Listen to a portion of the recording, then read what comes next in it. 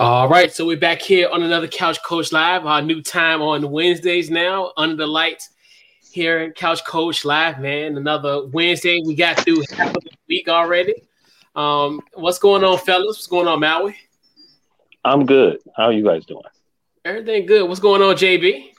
Nothing much, man. Everything is going good. Oh, Maui, man, you're the MVP, man. I gotta tell you, man. You put me on to Marcos.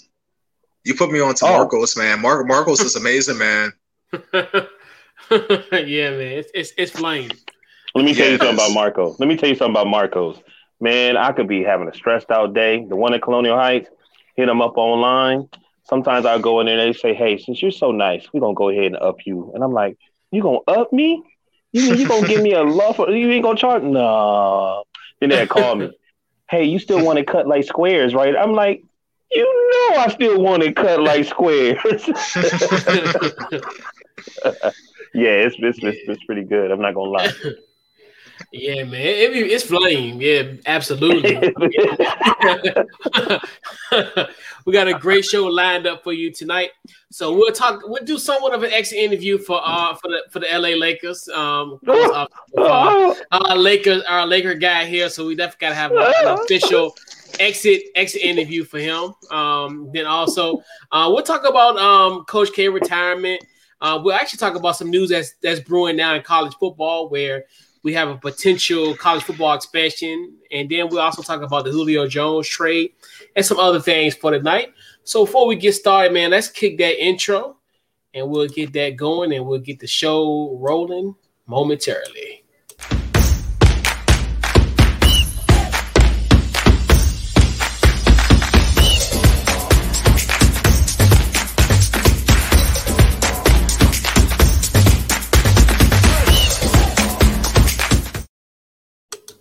All right, so we're back here on Couch Coach Live.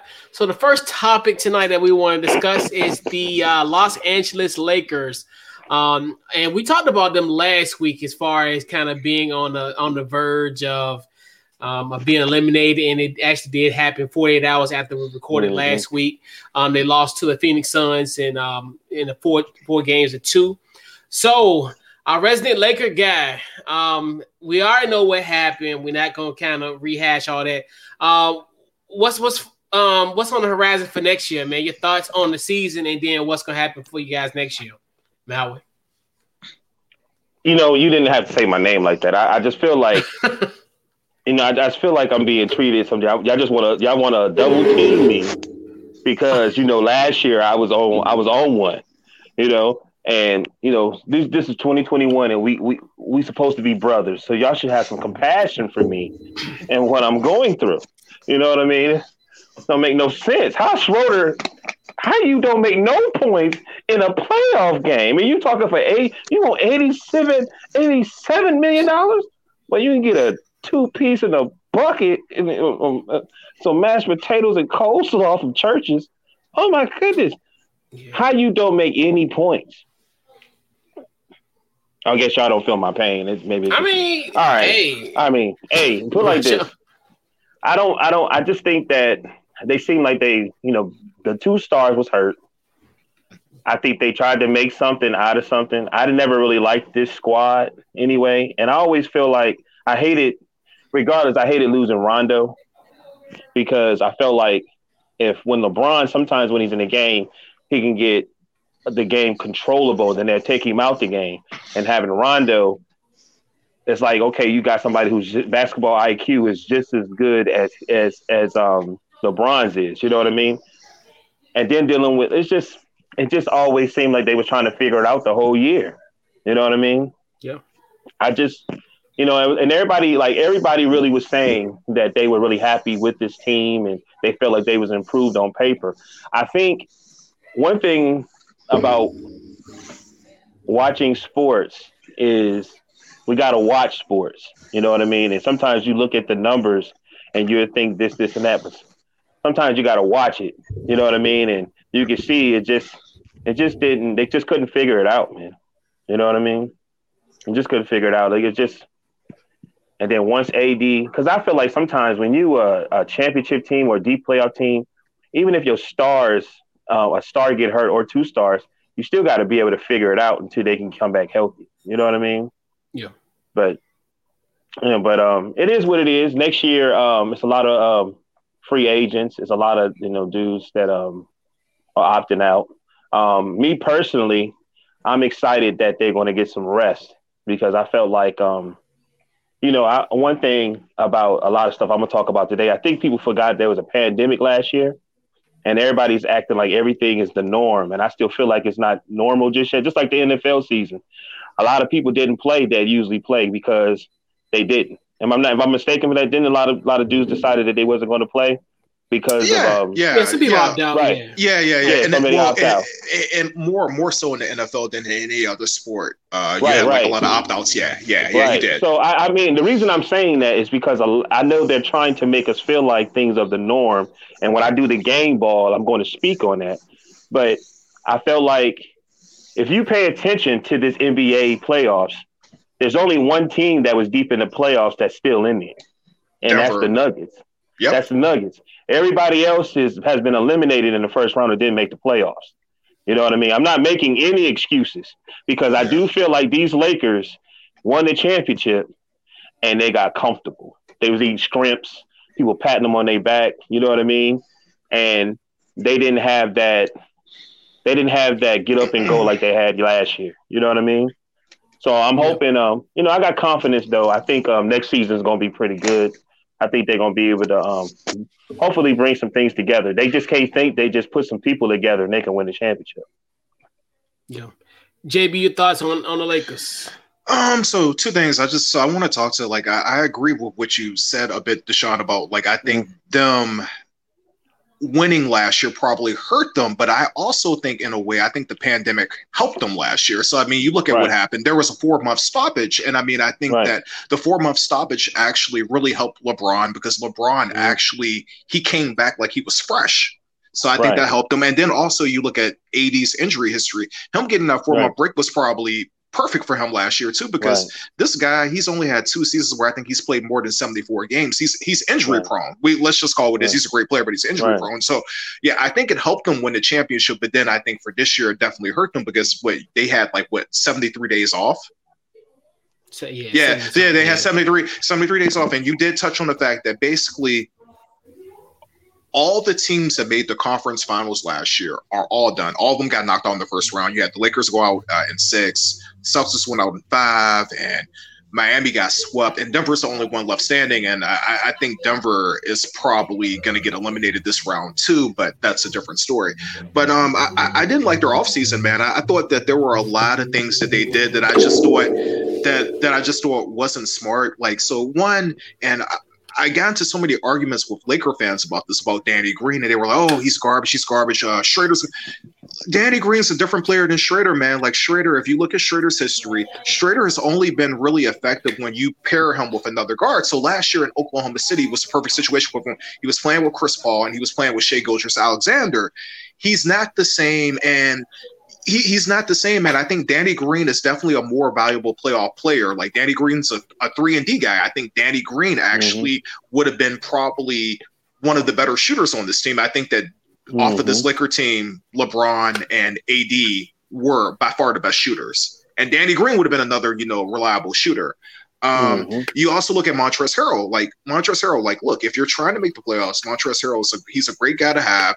You can play him a lot of minutes, but in the playoffs, depending on the matchup, you're not going to be able to play him. You saw what happened to him last year in the bubble when basically he was getting murdered. He basically Jokic made him unplayable. And I mean, then he had 2 do not plays in the first round or whatever. And I just thought a lot of the moves that they made in the offseason, they didn't make and I'll say this, I think LeBron's last Cleveland team, 2018, that was a flawed team. The fact that he got them to the finals is something else. We've already talked about this again. But that 2018 Cleveland team made more sense than this Laker team. That 2018 Cleveland team at least had shooters on there, so he could operate. But this team really didn't have any shooters, and they just didn't have any chemistry. And then the other thing too, why did they sign Drummond? Drummond. There's no spacing. There's no spacing. There's no spacing on the court. Drummond mucks thing up. I think LeBron is most dangerous when LeBron has lanes where he can actually drive. Now, LeBron was definitely not himself. You saw like I think maybe what I'm sorry to cut you off, but it's like he looked fatigued. He looked mentally, he did. Mentally and physically fatigued. Well, I mean, dude, he's played 60,000 minutes, man, and I think that and this is the other thing I'm gonna touch on too. We didn't talk about this, but during the trade deadline, why do you not go out and get Kyle Lowry? Like, here's my thing, man. So the holdup was Taylor Horton Tucker and like a first or second round pick in like 2027, 2028. LeBron James isn't going to be on the Lakers in 2027, 2028. Anthony Davis, the way he's going, is probably not going to be in the team in like 7 years. So I mean, like, all right. So here's the question I think that you really have to ask why you don't make the deal. Do you think Taylor Horton Tucker is going to be as good as what Kyle Lowry is in next year? Because I don't think so. And I think I would much rather have Kyle Lowry with LeBron James and Anthony Davis, so I can at least try to win a championship before LeBron James, before Father Time finally catches up with him. And, this is 2 of the past 3 years where LeBron James has missed substantial time. I mean, like, he's not getting any younger, and I think that they kind of took his greatness for granted. I mean, he's not like they always this is not a 31, 32-year-old LeBron James where he can, like, put a team on his back and, get them like, far away. I mean, if you do this again next year with Anthony Davis injury issues, the same thing's going to happen again if you don't change the team up. But I think that they should have went out. They should have gotten Kyle Lowry. And I don't understand why they didn't. I think, I don't understand it. Hey, Chris, can I rebuttal? Yeah. One of the most important things of getting Rondo, and I'm just going to say this, one of the things to get Rondo was because of Anthony Davis. The person he's had the most success with is actually Rondo, more than LeBron. He went in the playoffs with Rondo. You know what I mean? Yeah. He won a championship with Rondo. You know what I mean? So that's one of the reasons I hated that they let him go. And then you understand the importance of having McGee and Dwight Howard, because even if AD, it's not a lot of pressure on him. Even if AD is hurt or he's feeling so banged up, he can go ahead and take some games off, and you still got JaVale McGee, you still got Dwight Howard. You know what I mean? And I think also the 2020 team, they really, when it was the trade deadline, they really didn't lose anything. They waived one of their guards. They waived Cousins. They really didn't lose anything, and then they just added on to it. You know what I mean? So it's just, I don't know. This offseason is going to be very interesting because it's like a reboot. You know what I mean? Yeah. It's like a reboot. Yeah. And I think really ultimately what it boiled down to was the injuries. I think Anthony Davis injury, which we talked about it last week, JB, where it was a compound of, both the injuries kind of coming together. And we knew, like in game 6, he was done. Like, as far as even him walking into the building, I knew he won't go do much. I mean, he was just walking so gingerly. And then, LeBron injury as well. And like you said, LeBron is getting any older. He'll be 37 in December. So, and going into his 19th year in the league. So you just look at just that war of attrition off of him. And like you said, getting rid of shooters like Danny Green, definitely. And that's what you really need. You need the shooters, you need the scorers. Because you look at it like even in that Phoenix series where Chris Paul and Booker pretty much was like, all right, I'll do y'all thing. I think they only had like one game where I think Schroeder was balling, doing his thing. But they can just sit back on defense and be like, all right, cool. Just hey, I'll put up my 50 points on the offensive end or whatever. And then let Caruso and all them just let them be open and let them just do what they got to do. And then they underachieved, man. Like everybody that they signed, everybody was like, oh, this is I think they should have done more with Montrezl Harrell anyway. But at the same time, everybody they signed really underachieved. I mean, Wes Matthews, like, it was ridiculous. You'd be praying for the ball to go in, every time he shot, He's another one. It was almost like, but in his defense though, I mean, like, I think that we can just like say this, man, Wes Matthews has not been the same player, like, since he tore his Achilles in 2015. And I mean, you can even tell in Milwaukee that he's not the same guy. Now, I think I think that it's just about expectations. I think that they were expecting someone. I think that if you watch Wes Matthews the last few years, I mean, I think that you got a guy who's going to play solid defense for you, but he's not a good shooter anymore. Yeah, but I mean, like, I think that they signed a lot of these people thinking that, like, okay, I think that when you make these deals, sometimes I think that, like, I just think that the front office shit the bed. They really shit the bed this offseason. They really did. They replaced a lot of guys. And my thing is this, like, to me, it seemed like they were like, okay, we're doing this for the regular season. But when you're the Lakers, it's not about the regular season. It's about the playoffs. Right. And they sign a lot of guys that don't have really good playoff track records. Montrezl Harrell doesn't have a good playoff track record. Dennis Schrader does not have a good playoff track record. These are good guys in the regular season, but you know, like, and people, it was cringeworthy because, like, a lot of Laker fans were really talking a lot of mess about Danny Green. I'm like, okay, Danny Green. Okay, sometimes the shot doesn't go in, but Danny Green, he's a better defender than what Dennis Schrader is. And I'm just like, look, man, like Danny Green, and look.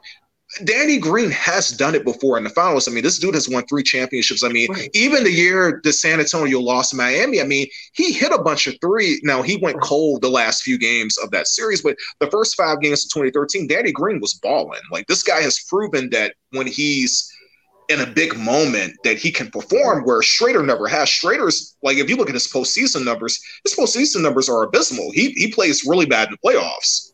And this has been going on, you know, since when he was in Atlanta. And you know what else? The Utah Jazz team is special. You can see it. That Memphis Grizzlies team is special. They get along. You can see it. What else team? Phoenix get along. Yeah, you can feel it and you can see it. Yeah. This Laker team is not like the 2020 team. Like, no literally. Chemistry. No chemistry. There was no chemistry. Like, that's the truth. Literally, these dudes, Cousins, like, it gave Cousins a different personality where he was like, man, this has got to be the best team I ever been with. Like, we literally hang out. Like, we literally would be like, what y'all about to do? This before the pandemic. Oh, we about to go eat and go to the movies. Well, cool. The whole team would go. Like, it literally, I hate to say that, I knew once Cook left that, okay, yeah, this is probably, and not because he was going to do anything, but you could just sense, like, okay, this is, this ain't gonna work out. Like, you know what I mean? Something ain't gonna be right. And they really swapped out scores for guys who play defense, which in this league, you got to get some offensive, guys in there. I mean, when you sit down and think about it, because everybody kept on talking about in the season, the Lakers defense is great. It's great. Right. But maybe like 5-6 minutes they don't score. And we talked about that. Yeah, we talked about that. We talked about that with Jalen the other day. Well, not the other day, but a few weeks ago. And then also the chemistry. And you got to think about it. This team was built together within 70-something days. So it's kind of hard to have that kind of continuity. And then especially the way that things were restricted at this time, because like I said, you really couldn't go out. Lord, they almost crucified LeBron James for going out to a party 3 weeks ago. So you couldn't do nothing with people, and I mean they were at a point where if somebody came to your house, that's not you can be in violation. So the chemistry obviously wasn't there just due to those type of factors, but it just also it boils down to just the injuries where if you had them at full strength, we'd probably talking about them playing potentially Denver tonight in Game 2 potentially. But I mean, it's here nor there. But I mean, and it's a good thing, like you said. And I don't know if you remember we talked about this in 2019, where it's LeBron coming off a rest. It's kind of not a sure thing, but it's one of the things where it's like you kind of feel confident with a well-rested LeBron James. Right. And that's one thing. I remember when he missed the playoffs in 2019. It's like, man, he could come back with a vengeance. In 2020, I think they were tired, man. I know in 2020, that's why they try to make it a defensive team to slow it down a little bit. Because in this season, in 2020, they were a run and gun team. Like they fast break. Like soon as they get a steal or alley oop, they going down court. You know what I mean? They kept everybody on their heels. That's why they dominated so much. And like I said, they really didn't lose anything. They basically had the same squad the whole year. You know what I mean? Yeah. So, but I'm it's exciting. It's so many people gonna opt out of their contract this season. They on their last year of their contract. They're gonna most likely opt out. There's so many unrestricted free agents. It's just gonna be interesting to see how everybody go. You know what I mean?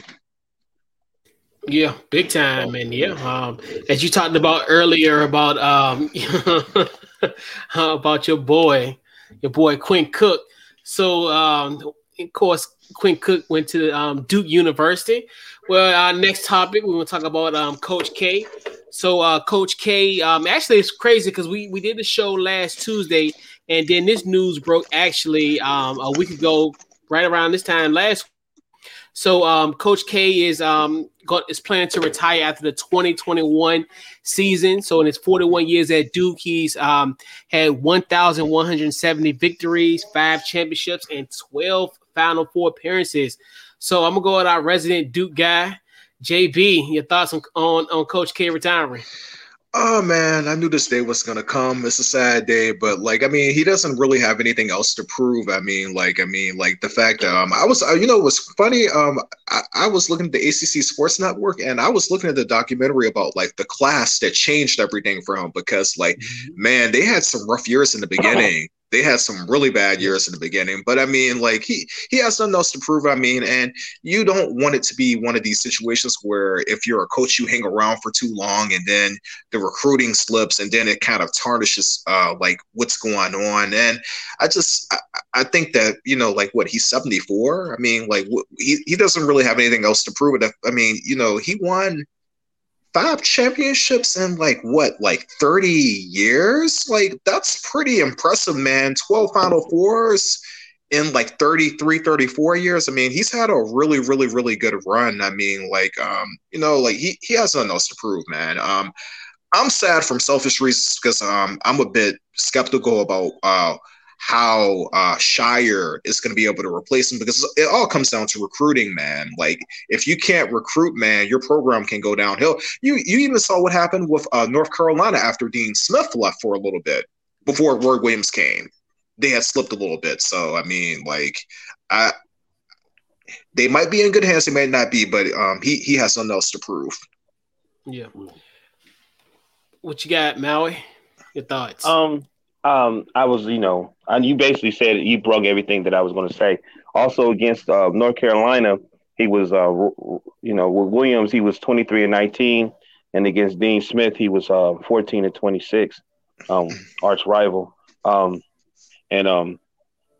So I was wondering why would he retire now, and you know what I mean. And he said that I like the reason for him saying that we retire. He was like, he seemed like the question mark was there. And he was like, he didn't want to recruit or bring anybody in when he couldn't promise that he was going to be there in the long run. And you know what I'm saying? That guy, just that statement right there was, and he seems happy, man. You know what I'm saying? He looks like it's, he's not being forced out. You know what I mean? So he seemed like he's excited. I'm happy for him, man. You know what I mean? Yeah. And that's nice. And that's really nice of him because that's one issue. And me and Chris have talked about this before, how coaches, they go into these kids' houses and they make promises for them. And a lot of times these coaches are gone a year and then the player is kind of screwed because I thought I was going to be with you for 2-3 years and you're gone after a year. And, I'm kind of glad that they started doing this transfer portal so the players don't have to sit out a year anymore. I think that that's kind of cool. But no, I think that's nice that, he made that statement about he didn't want to promise because a lot of coaches, I know that you have to do what's best for you and your family, but I think a lot of coaches, they use certain programs as a stepping stone to get something the former VCU coach, Will Wade, he used basically VCU as a stepping stone. Yeah, he used VCU as a stepping stone basically to get to LSU. And how does this man still have a job too, man? I don't understand. Yeah, Will Wade. Yeah, I'm not talking about Shaka. Shaka was there for Yeah, Will Wade was there for 2 years. He went to LSU and then he was on tape saying some sketchy stuff. And this man still has a job, man. I was expecting for this dude to get fired. He's still coaching LSU. Yeah. It's recruits. He getting them recruits. That's the thing. It's weird. Is that the football dude or is the basketball dude? Basketball for VCU. Basketball. Okay. Yeah. Now I ain't gonna talk about Will Wade. I got a story about Will Wade, but I'll leave that. I'll leave that alone for tonight. Is it story time? No. It's just, we had an icy reception and a icy kind of interaction in an elevator one time, and it was a Really? little weird. But he's a good guy and all, but it was just kind of he looked at because this is when they were at there was an MSG at the tournament. It was a 2K tournament. This was in 2015. So we went down there. I think Duke was in the tournament. I think UConn, a couple other teams. So we went down there. We actually stayed in the same hotel as VCU. And we were just chilling, me and my uncle. We was like, just talking to him. And he just looked at us like he was scared of us. We like that's what's going on. But Will, he's a cool guy. He has a little icy reception, but he's all good. But the Coach K retirement. I wouldn't say I'm not too. Like the timing was kind of like, oh man, that's kind of it's kind of a strange thing.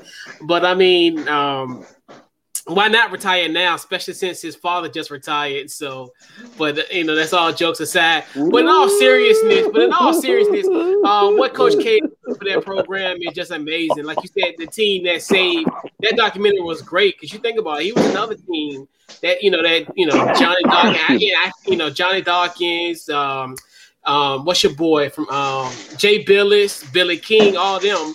That documentary was pretty good when you look at it from the standpoint, and it really just helped amplify the rivalry. Like you said, selfish reasons too. I feel the same way because when there's a Duke Carolina, you look at Coach K as like you want to kind of view him as this type of antagonist type of character. And now, you won't see that on the sidelines no more. And and the funny thing about it is, and I talked to my uncle, he's a Duke guy as well. And we were just talking about like, as far as how the rivalry will be going forward, as far as, we talk about now, you talk about Hubert Davis versus John Shire, which and in a weird way are two different types of generations versus, Roy was the older standard. Not Roy, but Dean Smith was kind of like the elder statesman when Coach K came in 1980, and then when Roy came in 2003, it was kind of like, okay, we're like in the same generation. But just one of the things, with just Coach K, you gotta like tip your hat off to him. He was another guy when you look at the ACC, as far as he was like when he first came in, he was the kind of like the young punk, the rebellious kind of coach. He was kind of in that same line as the late Jimmy Valvano, where they were like the kind of the young guys, and they rub people the wrong way. They were like the new kids in school, where everybody was like, I don't mess with them per se. But what Coach K has done for this program is just it's been done short of amazing. You look at just like who he's recruited, and guys have made it on to the next level, and just guys in general, and in the game of life, you look at a lot of guys from that Duke brotherhood who've gone on to do great things outside of the basketball arena, and then also in the game of life. So definitely huge shout out to Coach K. We just we're not gonna take it easy on him. So his last regular season game will be in the Dean Dome. So we're not going to take it easy on Coach, but it's a hell of a ride. Definitely looking forward to see what's going to happen this year with your boys. But it's going to be fun. It's definitely going to be fun. And, hopefully he'll have a great run, except for the 2 games he play against us. But I just hope this rivalry kind of sticks, man. I hope we have some other stuff going on with this rivalry because other than that, man, it's, definitely a great career for Coach K, and wishing him all the best, him and his family, and you have a great opportunity to ride off in the sunset. So definitely huge shout out to Coach K. Right. Yeah. Congratulations, man. He seemed real happy, man. I was watching the press conference, and he had his kids, and you know what I mean? Like, he just seemed like, you don't see him smile too much. He looks like Gargamel from the Smurfs. So you don't see him smile too much. So the whole time, like, for him to smile, it seemed like it was really hard for him to do it, and he did it. And I was like, especially when he talked about his 10 grandchildren, and I was like, yeah, it's about that time, bro. You know what I mean? Yeah, man. Like I said, he's the antagonist of this rivalry. Like, dude, like Coach K is so stoic, bro. That's what makes a rivalry better because to him, he's perceived as this evil character, and it's so fun. Like to see him smile is like, damn, like versus on the other end where Roy is so emotional. He, which it's a contrast of two styles. Yeah, Roy can be tough, but he love on everybody, and I know Coach K does as well, but in a different way. Yeah, Roy Williams is super emotional. He'll be crying and stuff after games. Yeah, man. Yeah.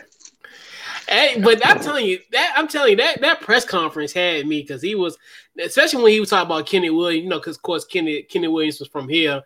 From former LC Bird player, and he was another guy. I was like, man, that's just you sit down, you think to yourself like he had like that photographic memory, just remembering guys and who he coached even back in the day. So yeah, man, it's just the end of an era of when we talk about coaching greats.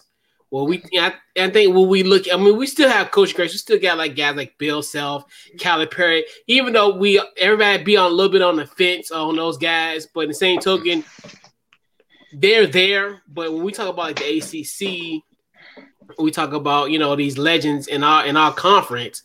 It's like it feels like an end of an era, and like you said, selfishly, it sucks, but we know the day was gonna come for both Roy and Coach K. But yeah, man. But we definitely gonna wish him luck, but except for them 2 games against Carolina. He keeps emphasizing. He gives some of those 2 games against Carolina.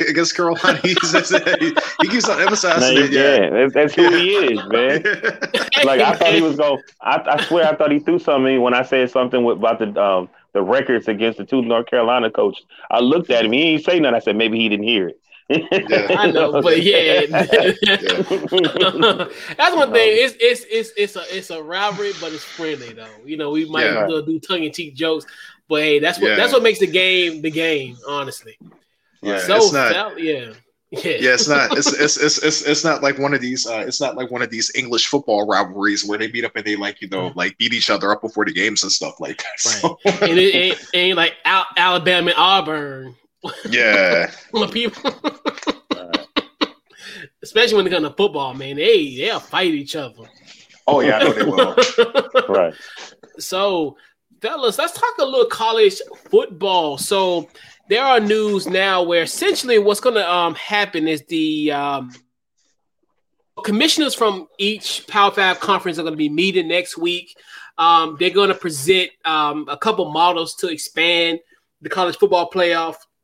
A couple models are suggesting that they're trying to create a 12-team playoff going forward.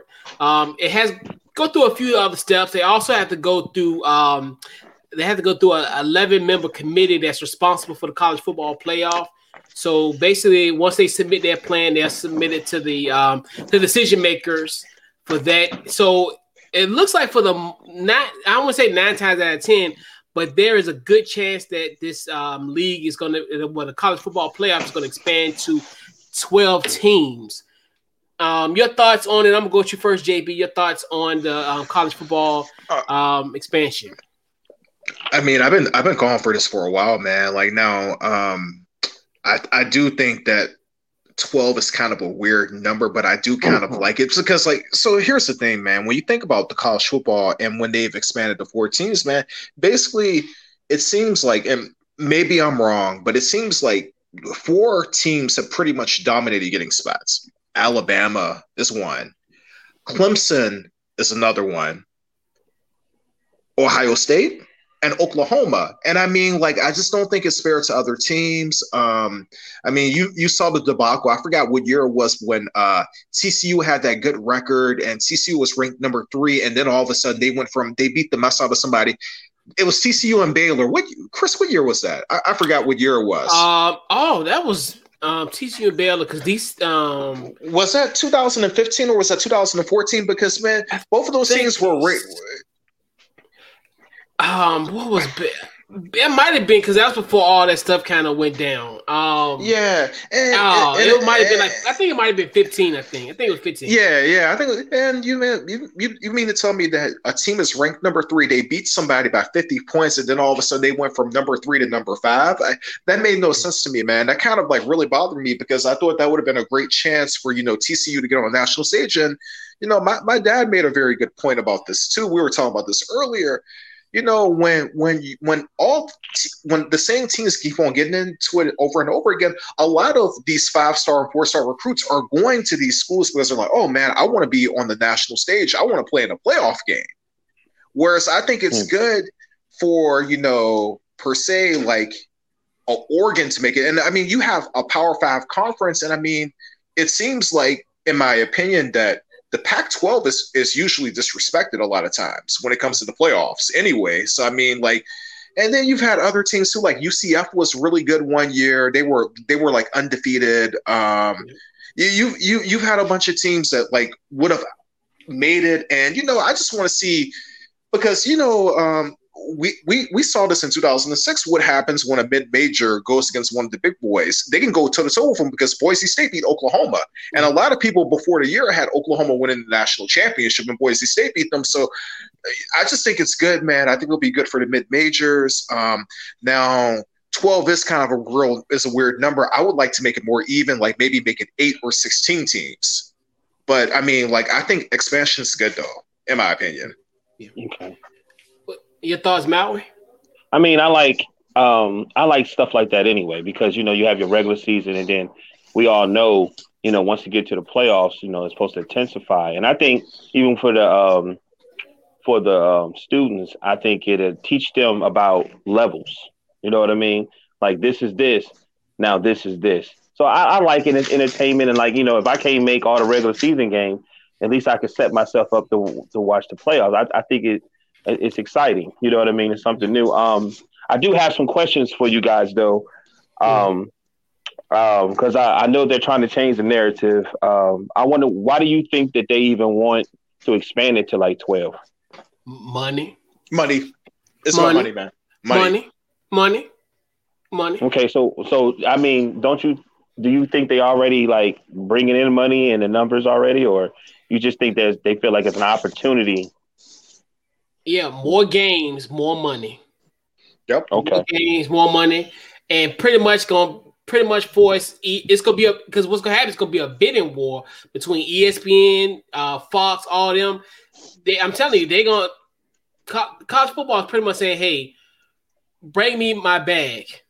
Whoever has the biggest bag, you can have rights to this." And do you feel like they're doing this also because everything is starting to open up, and that 2020 season was kind of lost?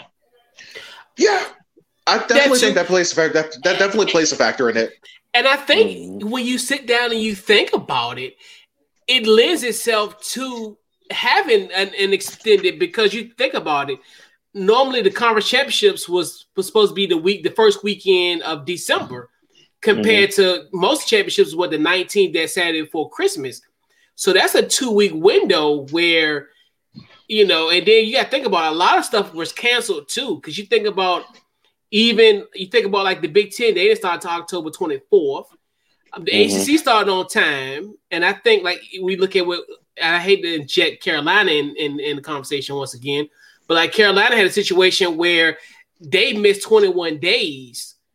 And was still able to have a regular season that up until December. So it lends itself to it. I think, like you said, I think that's a perfect example where if you really start the season on time, like normal, like Memorial Day weekend, Labor Day weekend, then you have that flexibility where you can have your conference championship the first week of December, and then you can continue an additional round or two, a week or two after the conference championships. So I think. Do you think that they're trying to learn from that? Because one thing I remember about with the pandemic happened, everybody was trying to necessarily get themselves to a situation so they can do the playoffs. You remember that? Like baseball, and everybody was like, "Well, let us get here. You know what I'm saying? Yeah. So we can go ahead and we can just focus on that. You know what I mean? But you know, that's really what my question is, because I'm like, you know, I don't really watch college football like I probably should, but when I do, and it was always they need a playoff. They was always complaining about these people being ranked number one. There was always these different scenarios, and then people be pissed off. And I'm like, well, why don't you have a playoff? We all know that. Even when they were playing in high school, you know, you should have a playoff. I don't understand why you wouldn't do that.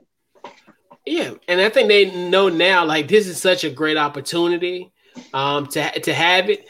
But I think my thing is the 12, like you said, I'm actually I'm agreeing with you, JP, where the 12 is a little bit steep, because I think if you do 12, I think that's going to ultimately cheapen the regular season in essence, because it's almost like you're going to let everybody in, because you think about, because now I'm telling you, regardless of how we feel, and I know we talked about the mid majors, but they're going to be screwed again, because you know what's going to end up happening. Yeah, probably. You're going to have 2 or 3 SEC teams in that 12 team field.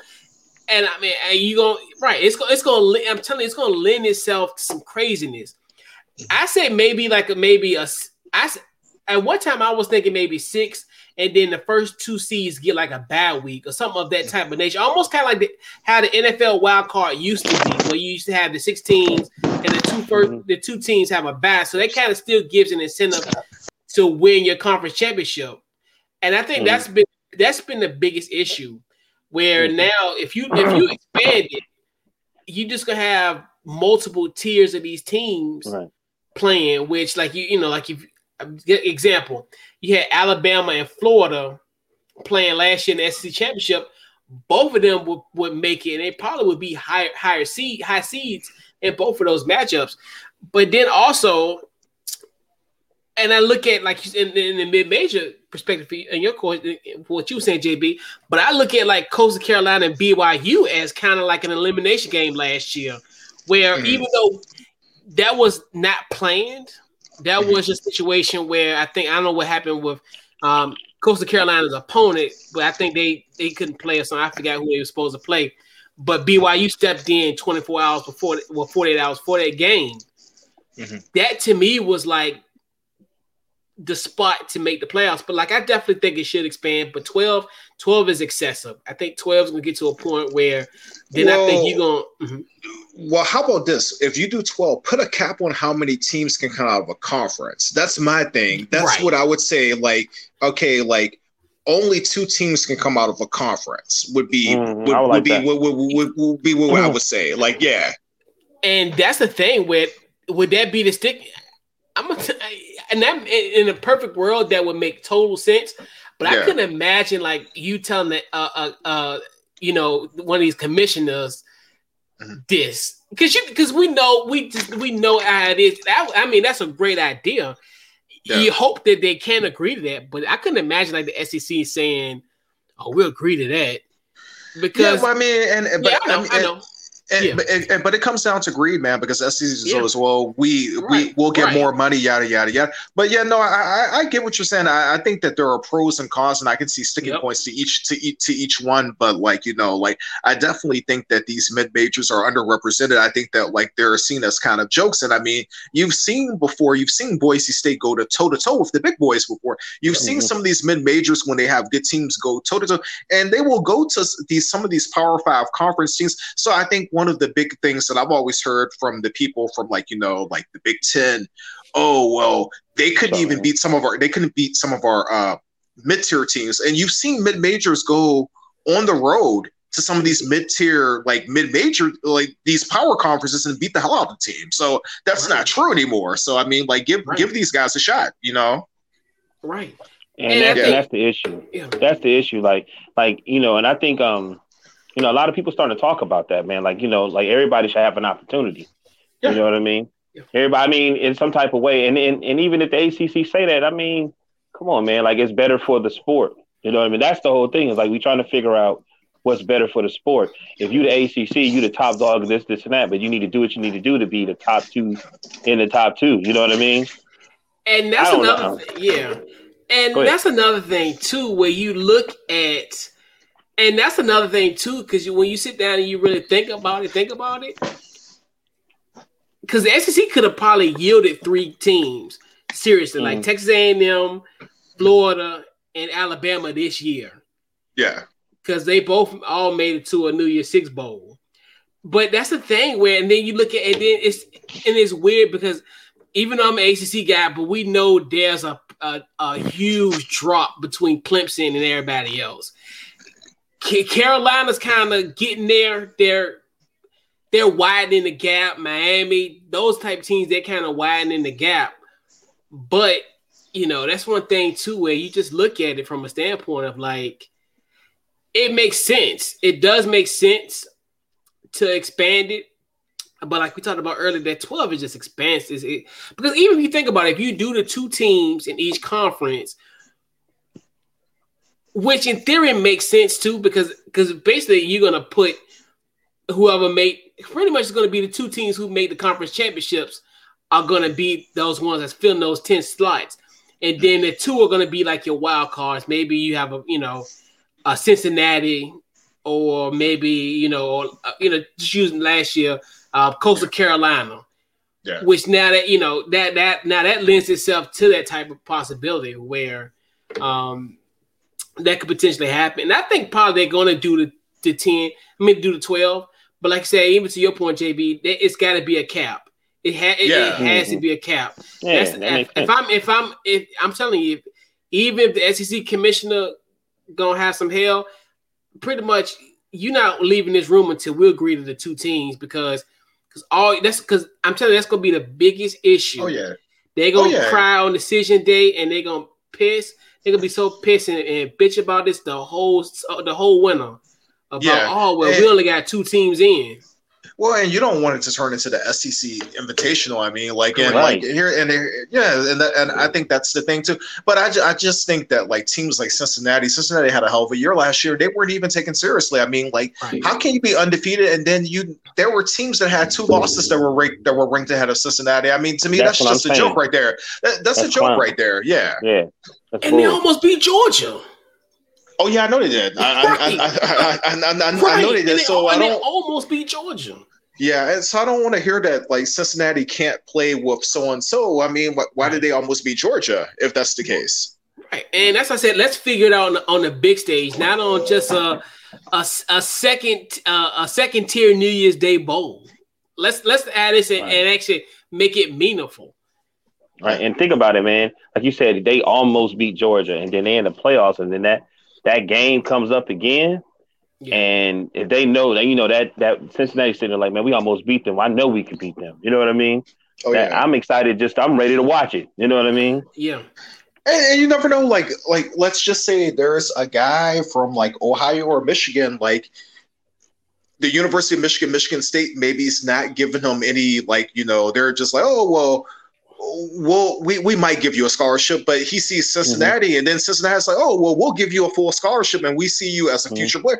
That could be instrumental in getting a couple of kids who might just be middling players, like at a Power 5 conference to go to Cincinnati. And I think that would be good, actually.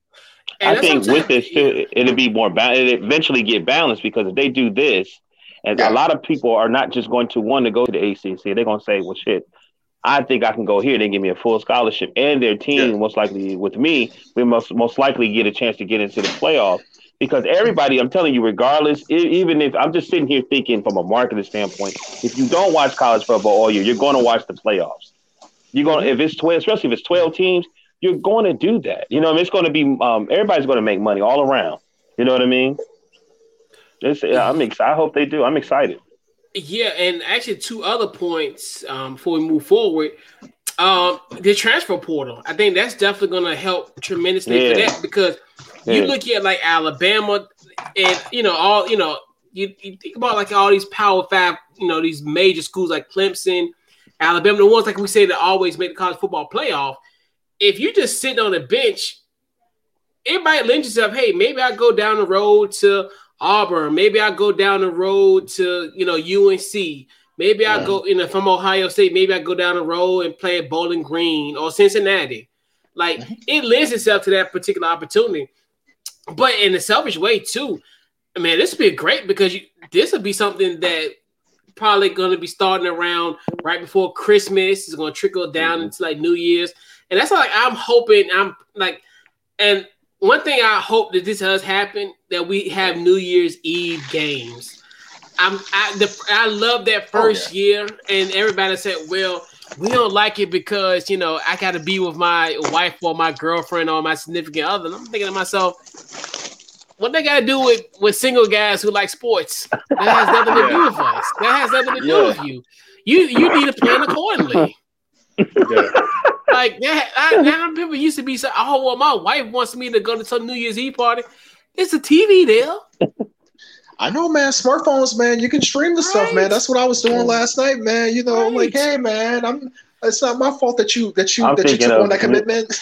New Year's at the sports bar. You know what I'm saying? Now everybody's starting to open up. They watching the games. You know, being at the colleges too. Like, man, it's I just think that. And, you know, and then like, man, like it's slots open because it's a lot of stuff on TV. Like, really, network TV don't know what to do. It's sad. They really don't. You know what I mean? They're so lost, and there's slots open for those type of games. You know what I mean? Yeah. And then I think the old narrative is they're trying to change it too. They're trying to get rid of that old narrative and start something new. So, you know what I mean? Don't get left behind like y'all have been. Yeah, exactly. So, fellas, let's talk about Julio Jones. So, Julio Jones was traded to the Tennessee Titans. Atlanta received a second-round pick in 2022 and then a fourth round in 2023. JB, your thoughts on Julio Jones in Nashville? I definitely think that like Julio Jones and, you know, AJ Brown, they're going to be, you know, they're going to be a nice 1-2 duo. But to me, like, again, I don't like this move from the standpoint that if you look at Tennessee last year, and I understand that they lost Jonnu Smith and they lost Corey Davis and they needed, you know, to replace them with somebody. Tennessee's biggest issue last year was not their offense. It was their lack of a pass rush. Like, what have they done really to like, hey, we're going to make the other quarterback uncomfortable? I mean, I still have doubts about that defense. So, I mean, yeah, it looks nice. It looks good. But at the end of the day, what's been holding Tennessee back the last few years has not been, you know, their offense. I mean, they have a good offense. They move the ball well. They run the football well. Ryan Tannehill has really, you know, came into his own as an older football player, but their biggest issue has just been they can't get to the quarterback. And Julio Smith, it's gonna be beautiful, man. Him and AJ Brown, man, nice 1-2 punch. But are they going to be able to stop Josh Allen? Are they going to be able to stop Patrick Mahomes? I have my doubts, man. I really do. Yeah. So, JB, you think there's smoke and mirrors? They giving us an illusion? I mean, their offense is going to be good, man. I still have them as a playoff team, but I think that, like, Mike Vrabel is not there just to get them to the playoffs. This man is a very competitive guy. You know, won 3 Super Bowls with Belichick, or did he win 4? Right. I mean, Vrabel doesn't want, you know, just to make the playoffs. He wants to, you know, get there and, you know, get all the way to, you know, the big game. I mean, I just can't see them getting all the way to the big game. I could be wrong. And, you know, maybe some of their younger players are going to develop into, you know, legit pass rushers. But I like I said, I think that their offense is going to be great, man. But their offense was great the last few years. I mean, ever since they put Ryan Tannehill back there, their offense has been really good. If you love offense, man, then definitely, man, you're going to want to watch Tennessee. Yeah. I mean, no, I'll probably be watching the highlights. No doubt, man. I mean, he's going to help their team, but does he help their defense? I don't think he does, man. Not at all. They say Ryan redid his contract, so they got like $15 million to the side. They said that Ryan or Julio has a good chance to be MVP candidate, and they putting him at the top 2 teams in the NFL right now. And I listen to what you're saying, I'm like, wow. But then I heard, why did Atlanta get rid of him? Salary cap hell. They couldn't afford him. Okay. Because I saw something too where they were saying some things that didn't he have like a hamstring issue? Yeah, because he missed. I forgot how many. Yeah, games he missed he missed a good chunk of games last year. Right, but I think, I'm sorry to cut you off. No, it's cool. I mean, I'm gonna give it to you anyway, but I'm saying, I was thinking, okay, why would they? And you said salary cap, and I'm like, okay, where if they trade him and get him on a team, most likely the Titans will probably give him what he wants. But I wonder if he kind of might be somewhat damaged goods because they already putting a lot of pressure on him that he gonna be this, he's gonna be that, he gonna be this, and I'm like, no offense, I mean I like Julio Jones, but I'm an AB guy, and it's always either AB or Julio. And I'm like, he hasn't even played for him yet, and they already crowning him. You know what I'm saying? Yeah, that happens. I mean, that's one thing too. Like Twitter went crazy Sunday. Right. I was like, I thought something was wrong, and they're like, oh yeah, man, he got traded. I'm like, what? And I'm sitting there like, no disrespect. And I'm sitting there like, well, okay, well, shit, it's just. You know what I mean? I'm like, but I think I think really the crux of it is this production. Well, managed last year, where 2 years ago he had 1,300 receiving yards, and then 2018 he almost had 1,700. So I think that's one thing too. When people look at trades from a psychological, you look at production when a player is healthy. So last year, I think he had 771 yards, which was good, but Julio Jones standard. That's poor for Julio Jones. Yeah, right. Yeah, and Maui, I wouldn't say it's damaged because I think last year was just really weird because of with them not having a training camp, no mini camp. You saw a lot of soft tissue injuries last year with people having hamstrings and quads, and because even AB, I thought AB was going to have a better year than he did last year, and I thought AB. Was he had his injury issues because I think if I'm not mistaken, I don't think he really even practiced during their playoff run. So I mean, I wouldn't look too much into it because he's been a pretty durable guy other than last year, and I think that this year with them having the training camp and everything like that, I think he'll be good to go. Okay. Yeah, like you said, and the biggest thing, it's great for offense, but defense. And that's funny. And it's funny. I've been talking about this ad nauseum even last year when we were doing the pregame show where it's so funny when you look at, and it's funny. Shout out to my my See You Sunday co-host Steven.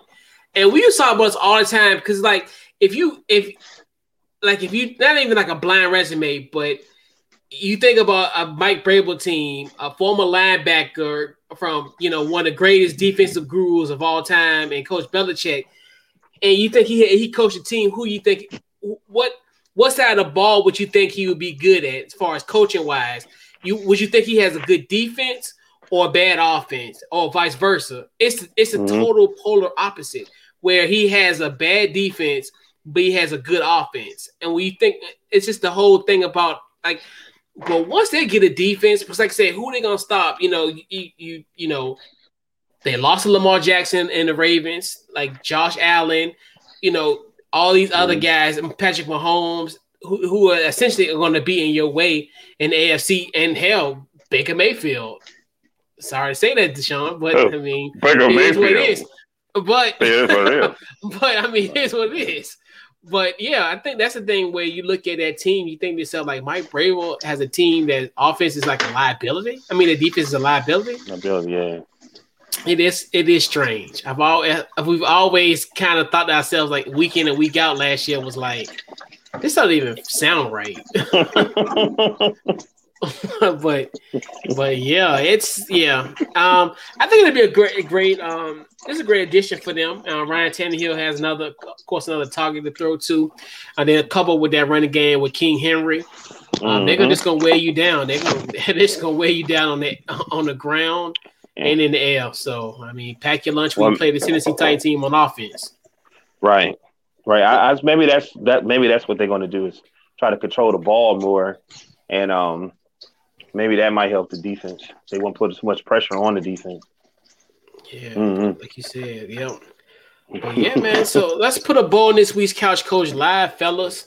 We're giving out game balls this week for the first time in quite some time. We haven't had game balls in a minute. So I'm gonna go with you first, JB. Your game ball this week. All right, man.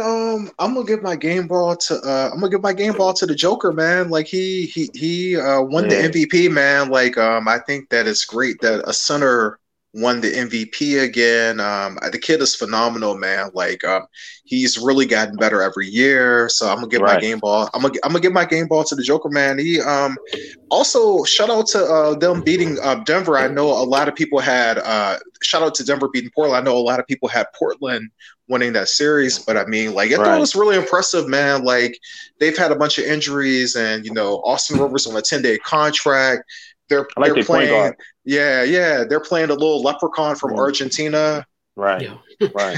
Getting rebounds and everything. Also, Monte Morris is balling too. So yeah, man, shout out to the Joker, man. Like, well deserved MVP, man. Yeah. Mal, who you got? I'm gonna give 2 game balls, and it's dealing with boxing. I'm gonna give the first one to Deontay Wilder for winning his arbitration against Tyson Fury, whereas they had a contract to have 3 fights. Tyson Fury tried to move on and fight another guy, and they took it to court, and he was either going to have to pay $20 to $80 million to Deontay Wilder, or he was going to have to renegotiate to have another fight. But I'm also giving it to Logan Paul and Floyd Mayweather. Logan Paul got paid $20 million for 3 8-round fight, and Floyd got $30 million. Chad Ochocinco got $1 million. But the coolest thing about it was that, it was 1.2 million pay-per-view buys. And, everyone was saying that, nobody would want to watch boxing or anything like that. And they did it again, with streaming and everything. Floyd, man, they shut down Showtime boxing pay-per-view. It was a glitch in it. Like, it shut it down. And I hear everybody being negative, but I'm going to tell y'all the truth. Like, because, I'm going to tell y'all the truth on CCL. Nobody understand that PBC Boxing was actually had to renew their contract with Fox and CBS. And what they used is they had their insurance, which is who? We'd get Floyd Mayweather in the ring. You know what I mean? Mm-hmm. And that's why this happened. And now from now to August, we're going to have some great fights. So shout out to him, man. Another thing is I look at Floyd as somebody special, and to be able with that electricity to see him in the ring again was great. And it's sad because people don't understand that he was really somebody special, and you may not see anybody like him again. And they really not giving him the respect that he deserved. Because, I went back and watched some old fights, man, and I realized that the crowd has never said Floyd, Floyd, Floyd, like, you know what I mean? And they're never going to give him what he really deserved. You know what I'm saying? So I want to give him the game ball. Congratulations. Another $100 million. I know, man. Yo, a payday like no other, man. Definitely huge shout out to that, man. I didn't even watch the fight. It was a school night. So. I mean, for me, I like boxing, and the guy was huge, B. Like, he was huge, and as I was watching it, I was like, I watched Floyd fight, so like the dude was smart. He fought the way you would fight. Like, if you get hit, hold, and he was not small, B. Like, Floyd looked like Arnold. Like, you know what I'm saying? He was tiny, bro. Yeah. So my game ball goes to Odyssey Alexander, the pride of Palmer Springs, Virginia, the pitcher for the JMU Dukes. She did her thing in the College Women's World Series, 66 strikeouts. She pitched 64 2/3 innings out of a possible 71 2/3 innings. So she pretty much pitched 90% of the innings pitch for the Dukes. Then also she had 1,057 total pitches. Definitely huge shout out to JMU. They were the darling of the College Women's World Series, even though they did end up losing to Oklahoma in the semifinals, but definitely a team that was unseeded, made it to the College World Series. semifinals. Definitely huge shout out to the Lady Dukes and obviously to Odyssey Alexander. So, fellas, yes, fellas, final thoughts before we head on out. Great show. Yeah, it was good to be back, and I appreciate you guys for being so nice because I know deep down, y'all wanted to get me.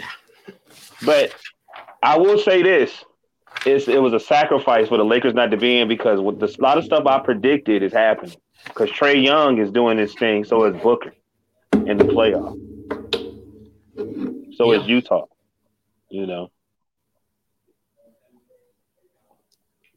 Oh, you muted.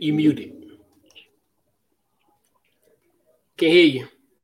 Oh, I was about to say, the one thing that I really liked about Trae Young is like the whole thing with New York, man. That shit was just, oh my God, man. Right. I was loving it. It was like he's like the new light-skinned villain. Yeah, he's Reggie Miller. He's Reggie Miller in New York. He's a new.